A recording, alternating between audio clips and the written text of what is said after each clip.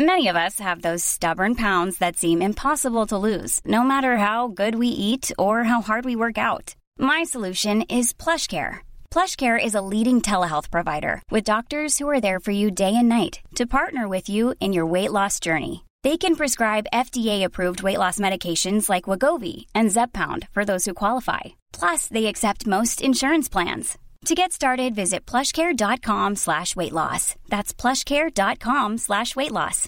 Cool fact, a crocodile can't stick out its tongue. Also, you can get health insurance for a month or just under a year in some states. United Healthcare short-term insurance plans, underwritten by Golden Rule Insurance Company, offer flexible, budget-friendly coverage for you. Learn more at uh1.com.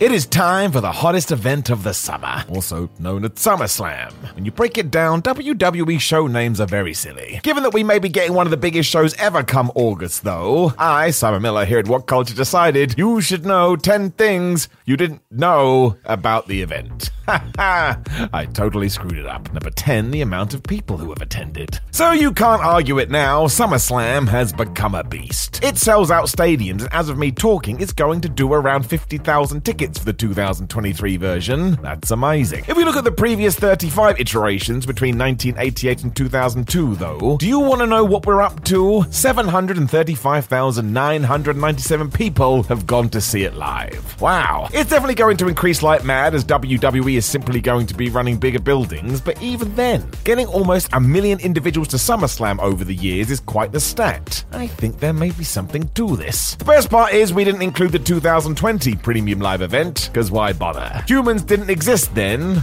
Without that, it would be even further ahead. Number 9, the original plan for 1988. Whether you want to believe it or not, plans change. Vince McMahon especially can never make up his mind. And this was true even way back during SummerSlam number 1. When all was said and done, we did get the Mega Powers versus Andre the Giant and Ted DiBiase, which was pretty cool. But the Macho Man Randy Savage almost took on Ric Flair. Yep. Now today that doesn't sound so shocking, but at the time, the Nature Boy was absolutely wrapped up with the NWA. But as he had some struggles on that side of the fence, there were some conversations about making the jump, and at the last moment, Flair decided this was a bad idea and he didn't do it. Given that this would have meant Rick making his WWF debut in Madison Square Garden, it would have been quite the moment. And let's just put it into modern perspective. Imagine Roman Reigns went to AEW and arrived in Jacksonville for Double or Nothing. The internet is not ready for that. And it's never going to happen. Number 8, that 2004 Dodgeball disaster that upset everyone. Do you want to know why women were done with WWE after a while? Because at the 2004 SummerSlam, they were booked to play a game of dodgeball. Can you imagine? It was between the Divas and the Diva Search contestants, which made it even more silly, and to wrap it up, it was a waste of time. It didn't serve anybody. Surprise, surprise, when all was said and done, people backstage weren't happy either, but not for the reasons you're expecting.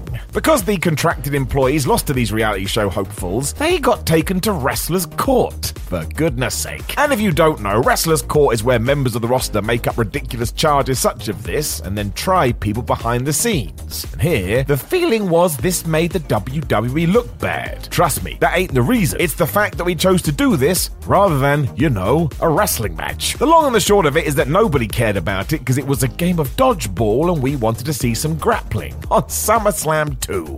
The good news is I doubt they'd ever do this again. The backlash would be unreal. Number 7, Shane McMahon's 2000 safety speech. SummerSlam 2000 is a historic event for 3 reasons. You had the now famous TLC match, the horrible concussion Kurt Angle suffered in the main event, which gets discussed constantly these days, and Shane McMahon. Yep, he gets a category all of his own. I'm sure you've seen it by now, and if not, Google it, but Shane-O climbs the side of the Titantron when opponent Steve Blackman follows him up there, smacks him with a kendo stick as McMahon falls for what feels like miles. It is as scary now as it was then. The real kicker, though, is that Shane subbed in for Daddy Vince when talking to Edge, Christian, the Dudleys, and the Hardy Boys about being safe in their tables, ladders, and chairs match. And then he went and did this. That's like telling your friends no alcohol, and then you literally become a bottle of beer. I suppose this was orders from above, with Shane being told he had to relay them, but it was so short-sighted. Even if McMahon hadn't have taken this fall, he'd already been mad for ages, you would still roll your eyes at this guy talking about being safe. I mean, he was a proven maniac. Number 6, Kurt Angle learns to bleed. Think of this. When Kurt Angle faced Stone Cold Steve Austin in the SummerSlam 2001 main event, he'd only been wrestling full-time for 2 years. Don't come in here and tell me he's not one of the best. He is. This did come with some issues though, especially with the dark side of wrestling and blading. So When it was time for Kirk to cut his head, he couldn't do it. There's nothing untoward here. It was just an experienced dude not really knowing what to do. Austin, who was a super veteran, soon realized, so he just grabbed the blade and did it himself, which Angle has chatted about on his podcast. The Rattlesnake was so panicked to get it done, he made Kirk bleed like a fountain. The Olympic gold medalist has also said this was like learning on the job because he never fell into this hole again. I bet he was happy with that too. Even after the match was done, the wound would not stop pouring the red stuff. I mean, that's a big whoops. Number 5, Edge's wild SummerSlam 2008 pitch. Today, Edge will be the first to admit that the risks he took forced his early retirement in 2011. His neck just couldn't take it. In 2008, he hadn't arrived at this conclusion, however, and when tasked with facing The Undertaker in a Hell in a Cell, his brain instantly thought of 1998 and Mick Foley. As everybody did, I suppose. Because all wrestlers have to try and one-up each other, he found the dead man and actually pitched this idea. What if you tombstone me on top of the cell? Yep. Backstage officials instantly said no because a decade prior the roof had given way, almost killing mankind. And while the thing had been reinforced, if this happened again, forget about it, the rated R superstar would die. That bump is a killer, literally. Instead, we went kind of safe and Edge took a chokeslam off a ladder with the ring collapsing in on itself on impact. Never forget when WWE does this too, they state the recipient has been thrown into hell. There you go, hell is just the space under the squared circle. Who knew? Number 4, Hulk Hogan holds a unique record. So I don't think anybody is going to be able to top this. And why? Because Hulk Hogan went a ridiculous long time between SummerSlams. Watch. In 1991, he headlined the pay-per-view in what can only be described as an interesting match, and he didn't have another appearance in the summer event until 2005. That is a 14-year gap.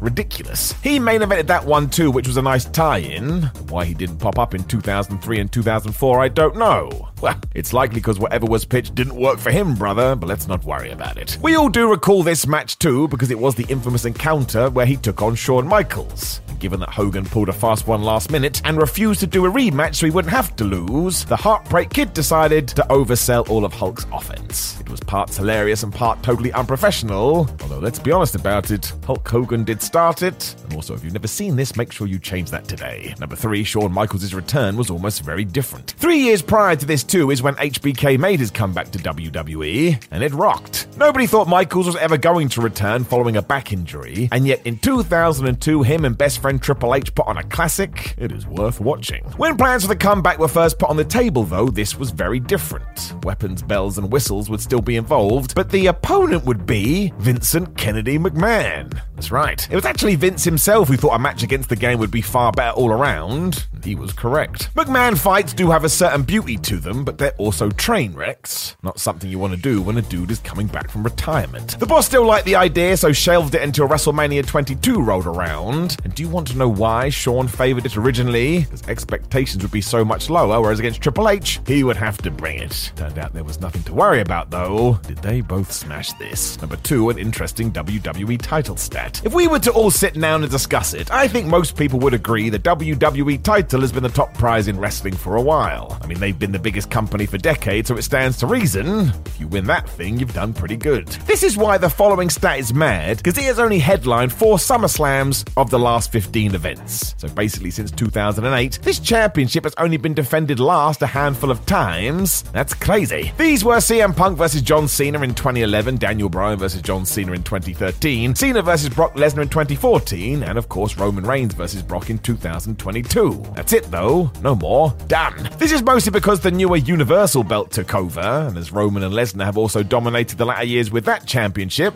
well, it all ties in. Some may say this underlines that we have too many titles these days. That's another video for another time. It's also correct. Number 1, it almost opened the forbidden door. Apparently. We always have to throw an apparently in there. But we go to 2018, 1 year prior to AEW's first Double or Nothing pay-per-view. Chris Jericho went to WWE higher-ups with a pitch. As he was now the New Japan Intercontinental Champion, why doesn't he return to the company and challenge none other than Seth Rollins, who was the WWE Intercontinental Champion at the time? Let's face it, this would have ruled. It also would have been the perfect way to do it, because while an IWGP belt would be on a WWE show, this was Chris Jericho, a man who was synonymous with Vince McMahon's company. money. Naturally, Vince heard this and thought it was pointless and booked Dolph Ziggler versus Rollins instead, which was actually very good. But as for Chris, he wasn't even included. No wonder the All Elite Wrestling gig seems so appealing. If it had gone down, the Forbidden Door would have been open before we even called it that. But here's the truth. I don't think it'll ever happen with WWE because they don't need it. As I've told you before, my mum calls wrestling that WWE stuff, so they've won, they're ahead, and they don't want to bring anybody else along with them. The end. Know of any other fun SummerSlam stats that other people in the comments may enjoy? Well, make sure you smash one in there before you like the video, share the video, and subscribe. Then you can click the other video that's on the screen right now, probably another list to continue your What Culture journey, before heading over to whatculture.com to read more articles with your eyes and follow us on social media at What Culture WWE and Simon Miller 316. My name is Simon for What Culture. Thank you for joining me as always. I'll talk to you again very soon. Even when we're on a budget, we still deserve nice things. Quince is a place to scoop up stunning high-end goods for 50 to 80% less than similar brands. They have buttery soft cashmere sweaters starting at $50, luxurious Italian leather bags, and so much more. Plus, Quince only works with factories that use safe, ethical, and responsible manufacturing. Get the high-end goods you'll love without the high price tag with Quince. Go to quince.com/style for free shipping and 365-day returns. Even when we're on a budget, we still deserve nice things. Quince is a place to scoop up stunning high-end goods for 50 to 80% less than similar brands. They have buttery soft cashmere sweaters starting at $50, luxurious Italian leather bags, and so much more. Plus, Quince only works with factories that use safe, ethical, and responsible manufacturing. Get the high-end goods you'll love without the high price tag with Quince.